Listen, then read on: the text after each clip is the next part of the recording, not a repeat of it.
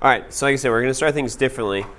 I was talking to a coworker this week. He just got his doctorate at Lipscomb. We're talking about, so often at Trader Joe's, we ask people that come through the checkout line, and we ask the question, like, how are you doing, or what's going on, or, and usually people, they'll answer, but usually a lot of times it's something negative or something frustrating.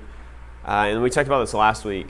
A lot of times we have this ability to latch onto the negative things that happen. And so this past week was just a very discouraging, really difficult week for me. Work was just really hard and difficult. I had a hard time wanting to go to work.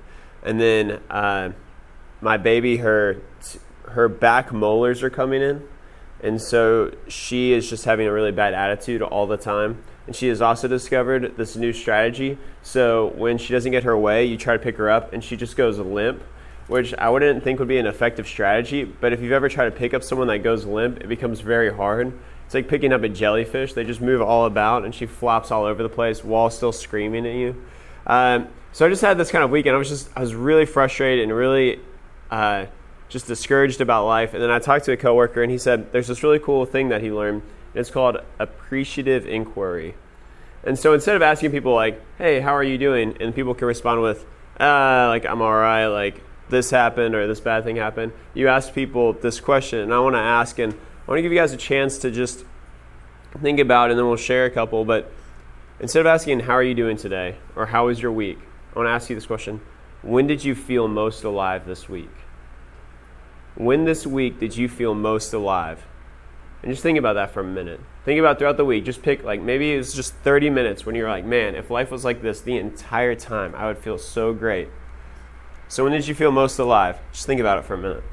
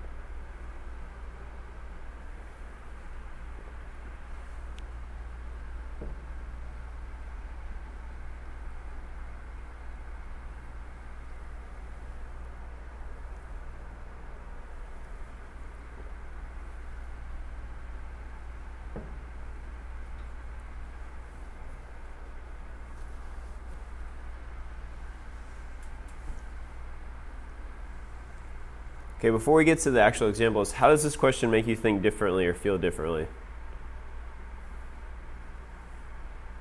And one thing too, I know it's sometimes difficult. When I teach, I seldom think that there are right or wrong answers. What I'm looking for is dialogue and the way you think. Because so often, whenever we interact with each other, you will say things that I then carry with me for the rest of the week that are insightful and brilliant. So there's not right or wrong answers. There's the way that you perceive and understand the world. So what I'm looking for is the way you think about something or the way you experience something. So when you just think about this question, how is this question different? How does it make you think differently than perhaps just how are you today? You have to analyze it in detail without just going off your instinct. So it maybe pauses a little bit. There's a little bit more reflection to it than just simply knee-jerk response. Cool. What else? You have to look for a specific situation instead of just being my general mood. Because you can have a good hour, but still have a bad day. So of course, it's a focus on that one specific hour opposed to a general just meh day. Do you find that it's harder too to find that one moment? It depends. Probably not for most people, because it would stick out once you would retrospectively think about it. Do you think we naturally kind of allow this to slide away though, in the minutia of everything else piles on top of it? Throughout the day, yeah. Okay, that's really cool. Let's have one more thought. Yeah. I think it's difficult because I feel like I'm trying to look for some like big banging situation, but it doesn't really have to be. It can be like something very simple. That's right. Do you feel that in society today, especially that we have to have really big, grand moments for them to be considered good, and a lot of times really beautiful moments are just simple and in some ways kind of ordinary, but then when you look at it more closely, you're like, oh wait, this was actually really beautiful or kind of a big deal. That's a really good point. Okay, so let's just take, what were a couple of your thoughts? I just want to hear like 2 or 3. What were the things this week that where you felt most alive? We had tacos Friday night and they were incredible. Where did you guys get tacos at? It's this place called El Berlince in Hendersonville. It's just kind of like hole-in-the-wall taco place, but arguably the best tacos in Nashville. Those are the best. The hole-in-the-wall places are the best. Those are some of the best tacos I've ever had. All right, I'm going to have to check it out. I love a good taco. When we went to St. Augustine, we found a place like that. It was just this little hole in the wall, and then we went back like 4 times throughout the week, so it was so good. That's awesome. Okay, let's get like 2 more moments where you felt really alive.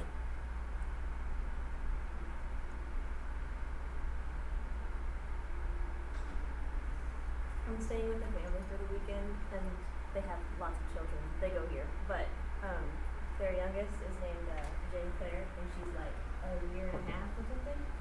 And this morning, she looked at me from across the room, and she was like, and she like made me come over to where she was and sit on the couch, and she wouldn't let anyone else sit next to me. Oh, except for her. That's adorable. I think children have a way of unlocking that kind of good moment. A lot of times I just see kids at a grocery store even just, they do something. Even if it's just like their boldness of staring at you the entire time they like pass you in an aisle. There's just something about them. They don't kind of know the social quirks we place on, so they'll be like, you come sit here, and then no one else sits with you. Like, I've got you. That's beautiful. All right, one more, then we'll kind of move on a little bit. One thing. I like Andrew's point. It doesn't have to be big. It doesn't have to be grand. It can be something very small.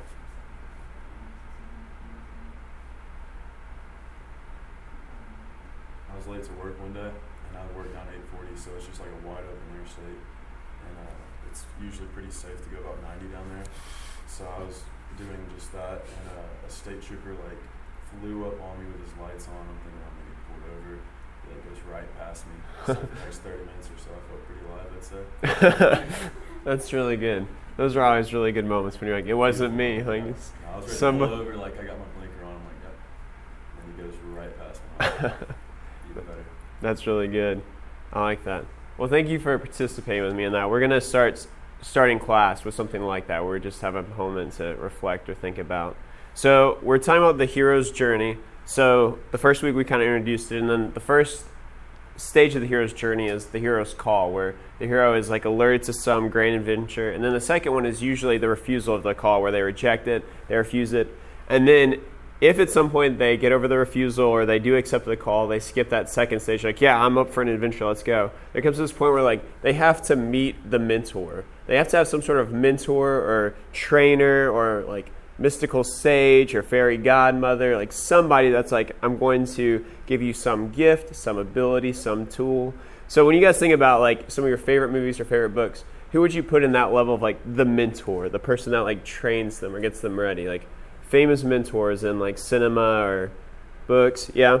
Star Wars and New Hope, Obi-Wan Kenobi. He's like the classic. If you're ever in doubt about questions for this class, like Star Wars is like the quintessential hero's journey. So you can just be like, That's why I like that was the first thing that popped into my head, just because it's you know, the hero's journey. It's like the little, you know, moisture farmer on Tatooine, you know, becoming the hero of the galaxy, right? Exactly. Like, yeah, he goes from nothing to this giant epic quest, and like, yeah, Obi-Wan comes along, and what does Obi-Wan give him? What is the? lightsaber. He gives him the lightsaber, and not just like, he doesn't just like pull out his back pocket. He's like, here's a lightsaber. He's like, this is your father's lightsaber. You know, like there's weight to it, a backstory to it. You know, there's this cool idea. What other things do you guys think of? What other are some of your favorites? Other mentors, other examples.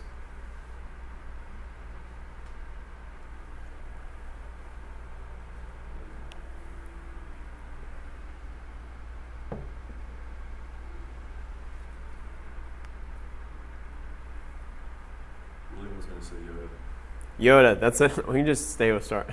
Yoda's another good example. Yoda. Other thoughts? Don't think too hard about this. So let me think of any character that encounters someone that offers them help in some way, that forms a relationship with them. This is like the essential of a mentor. So think about this throughout. Who are characters that receive help from someone that is maybe just a little bit ahead of them?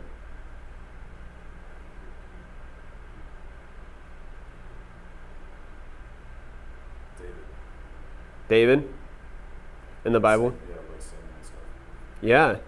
That's a good. We can just go back to the Bible examples of it. Any others? Is it hard to think of examples of this?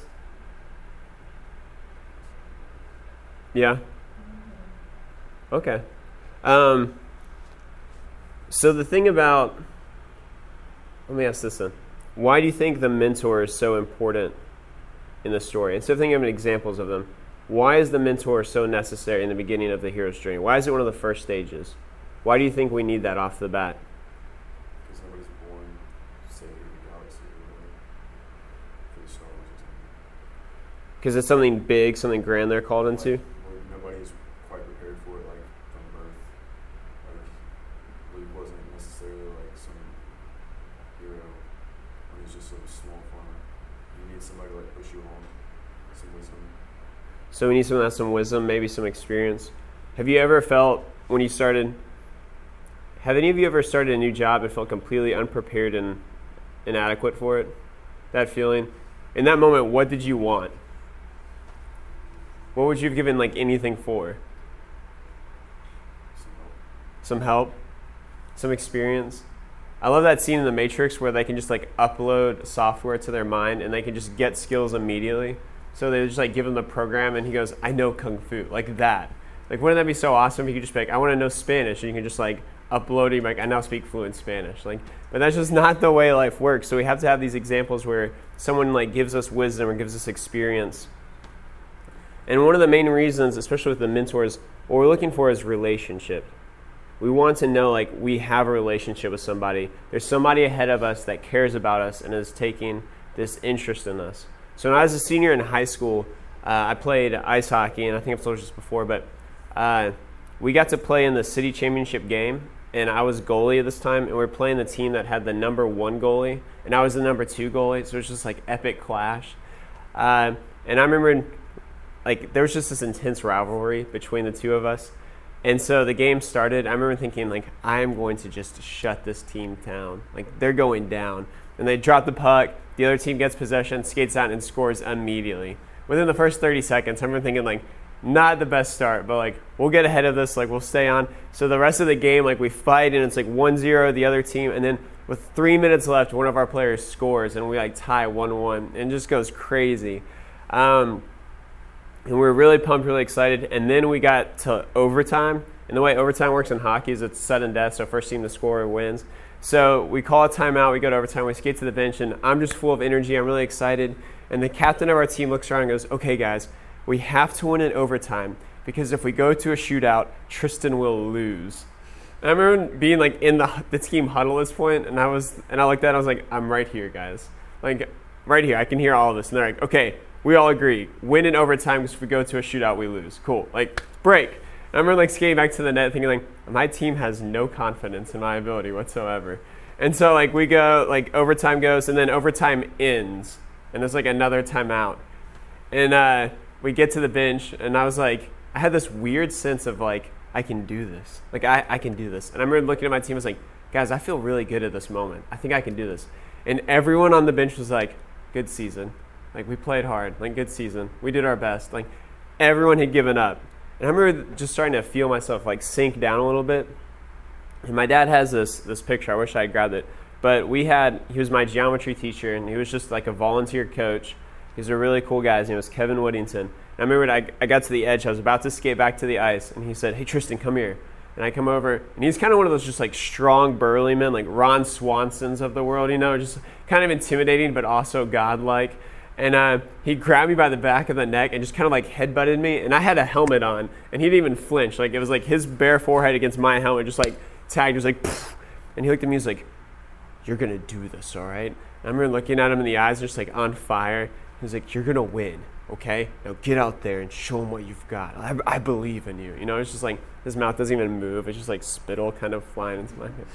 And then he's like, oh, go get him. And I like skate back. But there's this moment of like one person believing in me. This like sense. And I remember like going to, and the like shootout occurred, and we ended up winning. It was like one of the high points of my like high school career. And my last name was Wheeler.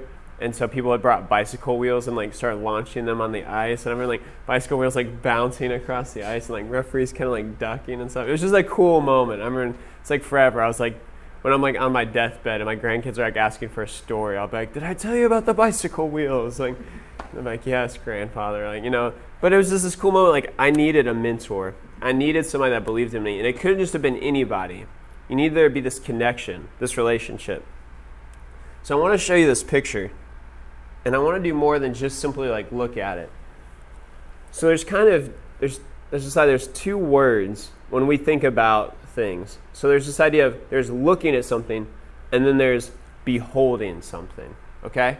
So Instagram is a great example of this. Instagram, you look at pictures, right? How long would you say on average do you look at any given picture on Instagram? What is the maximum of time you think you would spend looking at a picture on Instagram? 2 seconds. 10 seconds? 2. 2 seconds. Even less time, 2 seconds. Does that seem fair to the rest of the class? Like poll the class, 2 seconds for a photo on Instagram? What do you think is the longest you've ever looked at a photo on Instagram? Like the most amazing photo on Instagram? 20 seconds. Does that seem fair? I think that's pretty good. I think Andrew's got it. 20 seconds, right? We look at the photo, like we just scroll through the feed, right? When we get to Facebook, it's the same thing, right? Why are we doing this? Like why do we scroll through? What is that sense we have? Does anyone have to get back to the last picture they had seen on Instagram before they feel satisfaction? Do any of you do that? Where you're on Instagram and you like scroll through till you get to the last picture you had seen the last time you opened it up, and then you're like okay. Yeah, like I'm caught up. I've seen everything. I've got it. So that's the idea of looking. You can see something and just like look at it, and then there's something completely different about beholding something. So beholding something is you take it in. It's this loving, longing gaze. You look at something. So a mom or a dad, when they have a newborn child, they behold it. There's nothing else in the universe except that child, and they just sit there and look at it. Have you ever seen a new parent? They just look at their kid. They're like, oh my gosh. Like, can you believe we made this? Look at this thing. Like, that's what they do. They just look at it like, oh, wow. And sometimes we do this. Like, we do this with art, or we do this with nature. Like, that's why people will look at a sunset. They're like, look how beautiful it is. Look at all the reds and oranges. And we've seen a sunset before, but we have to behold it. We have to look at it just a little bit more deeply. So there's this difference of beholding something and looking at it. So this week, I decided to set this challenge where I would keep eye contact with people until they looked away first, and it was very uncomfortable. Like, and I only did it for 2 days. I was like, I'll do it for 2 days. And most of the time, it makes people uncomfortable, so they would look away first, and it didn't have to go on too long. And I remember every time I'd just be like, thank God, you know? And this one guy came through my line at Trader Joe's, and I don't know if he was just like the most self-confident man in the world or what, but he came through my line. I was like, hey, how are you doing? He's like, I'm good. And he just kept looking at me. And I was like, please look away. And he just smiled and just was like, yeah, what's up? And I was like just waiting for him to look away, like to scan this one item. And I was like, can you please stop looking at it? Like, I just remember thinking like, and finally he like glanced at his phone. I was like, oh, like I could feel the sweat starting to like get it. But it's just like, but there's something really cool that happens. Like when you look at someone for like just more than 5 seconds, like you start to see things you didn't notice about them. You pay attention to them in a completely different way. You acknowledge that they really, truly exist. So I'm saying all of that because I don't want to just look at this painting. Like I want us to gaze at it for a few minutes. Like I want us to behold it. I want us to pay attention to it. And I'll tell you just like a little bit about it. This is a painting by a 15th century artist named Rublev. And this is a painting of the Trinity. This is a painting of, this is God the Father, and this is the Son, this is the Holy Spirit. And this is the painting that he created. So I just want you to look at it for a minute. Just take a minute to look at it, really look at it. And I just want you to start saying either things that you feel or things that you notice or things that you appreciate about this painting. So take a minute, and then when you feel comfortable, just Say things you like about it, or say things that confuse you about it. Whatever it is that this painting makes you feel. There's not right or wrong answers.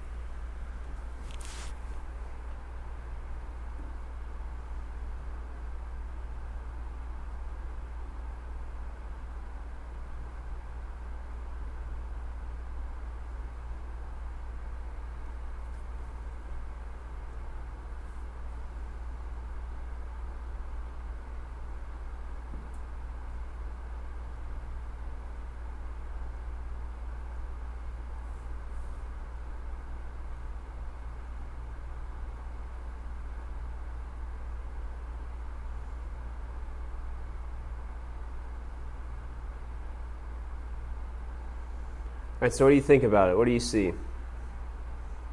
There clearly seems to be a whole lot of symbolism, but it's like I wouldn't be able to tell anybody what they mean, what anything means. Like the hands, the circles around the head, the white. I mean, like I can see these things, but I don't know what they mean or how to interpret them. But Yeah, it seems like it's full of symbolism. Yeah, that's really good. That's beautiful. I also am with you. I can tell. So there's a lot going on, but you're not really sure what all is going on. Does anybody else feel that way about it? That there's something going on and we're not really sure? What else do you think? Things that stand out to you? Things that you like about it? Questions that it raises? I wonder why their bodies are at such weird angles. Because you would think if it's sitting around a table, they should be in not like weird neck positions.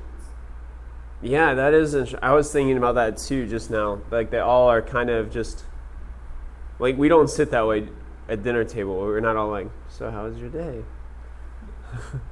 But they are. They're all kind of like leaning a little bit in some way. Anything else you guys think or see? The facial expressions are really dull. That's true. It doesn't. You could say like a bored look to it, maybe. It's like he has a really nasally voice. Yes, I can see it. Any other thoughts? Any other emotions or feelings?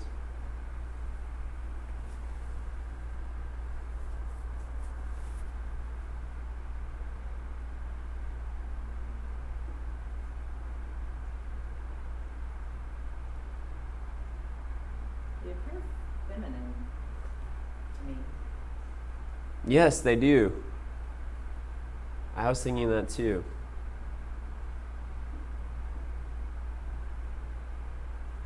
So there's really there's two big things I want to share. And the reason I want to show you this, because there's two really cool things.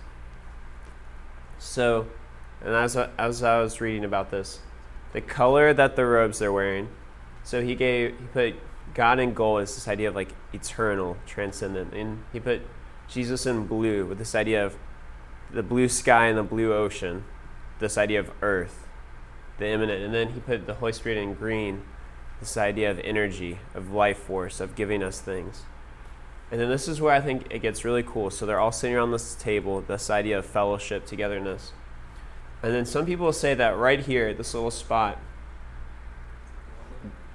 there was this, it looked like there was glue where a mirror had been added, which is like really weird. Like you would never glue something onto a painting.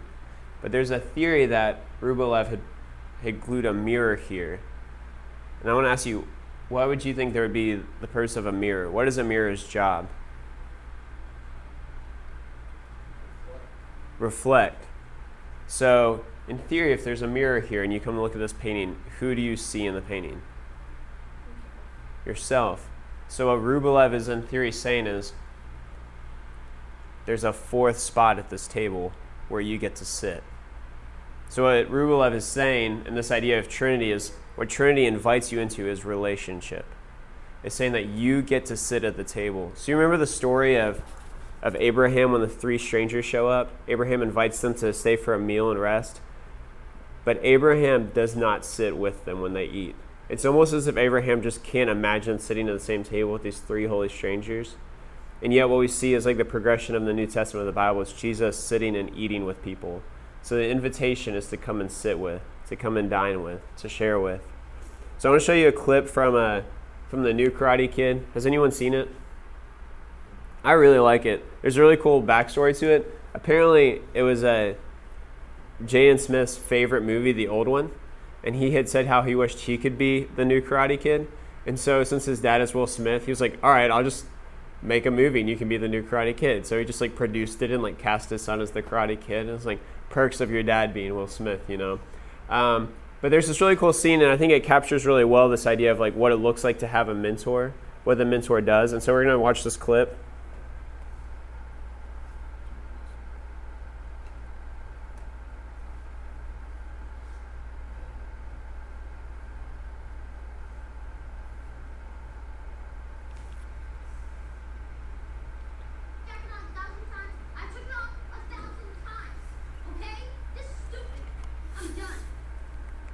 Beat me up if they want to. You know why you only have one student? Because you don't know Kung Fu.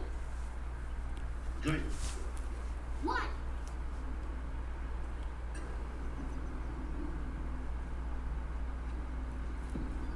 Come here.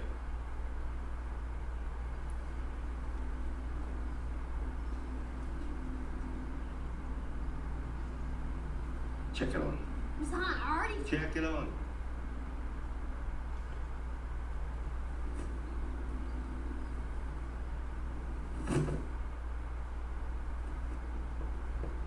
Check it on. You have a jacket? Check it on.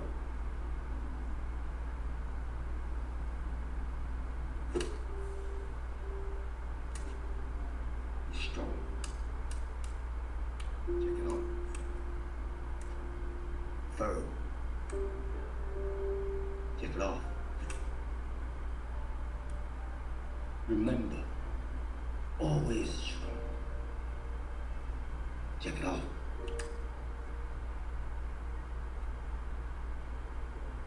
Strong. Left foot back. Right feet back. Left feet back. Pick up your jacket. Focus. Always concentrate. Left back. Right foot back. Pick up your jacket. Stay. Pick up your jacket.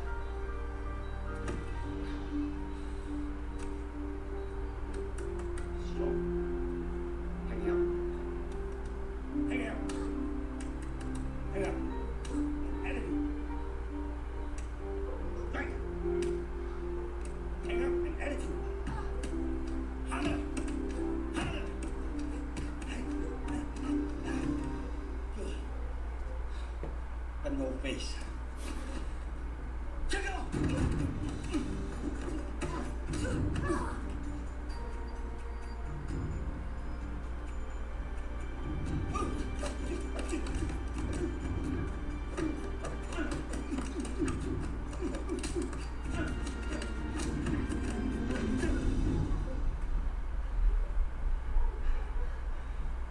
Kung Fu lives in everything we do, Xiao Zhui.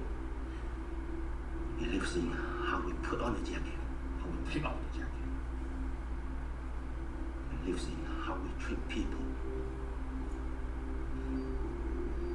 Everything is Kung Fu. Okay. What time, I ask this every week, what time do we normally in class? Like 2 minutes. Okay. Good. I kept time really well. Okay. So, we're going to do 2 things real quick. This scene, just 2 things I want to share. It says, then Jesus came from Galilee to the Jordan to be baptized by John. But John tried to determine him, saying, I need to be baptized by you, and you come to me. Jesus replied, let it be so now. It is proper for us to do this to fulfill all righteousness. Then John consented. As soon as Jesus was baptized, he went up out of the water. At that moment, heaven was opened, and he saw the Spirit of God descending like a dove and alighting on him. Bless you. And a voice from the heaven said, "This is my Son, whom I love. With him I am well pleased." Something that I realized as I was studying, preparing this week is if you read through Matthew 1, Matthew 2, Matthew 3, Jesus hasn't done anything yet. There's nothing that he's done. So he is baptized, and he comes out of the water, and then God says, "This is my Son, whom I love. With him I am well pleased." And I think there's something really beautiful and really cool here that we often pass over. But Jesus was the beloved Son, before he did anything. So think about God bringing the Israelites across the Red Sea. He gives them the law after they crossed the Red Sea. And I'd once heard this said it was so they had known they had not done anything to deserve it. But I think it was to show that God loved them before they had done anything to earn it. Because that is so often how we operate, right? We want to earn it. We want to know we're in control. We don't want to be vulnerable. And what this passage shows is that God loves you before you do anything interesting. Before you create anything awesome, you're loved. When you're helpless, you're vulnerable, you're exposed, God loves you. It's always interesting because I try to, throughout the week, just keep my eyes open and think about things. And I was talking to a coworker, and it's so amazing how you'll have this interaction. And there's this coworker, and lately she's just been getting on my nerves. We keep clashing. She kind of is a busybody, and she just was rubbing me the wrong way. And the other day, we kind of got pushed into one of these moments where we're forced to interact. And she started sharing a little bit of why she was so busy. And come to find out, she had been laid off at her last job. And so she worked as hard as she could to prevent herself from ever being in that situation again. And then upon hearing that story, it changed everything I knew about her. And it gave me this realization that so often everything we do is we are striving and working so hard to get what we already have.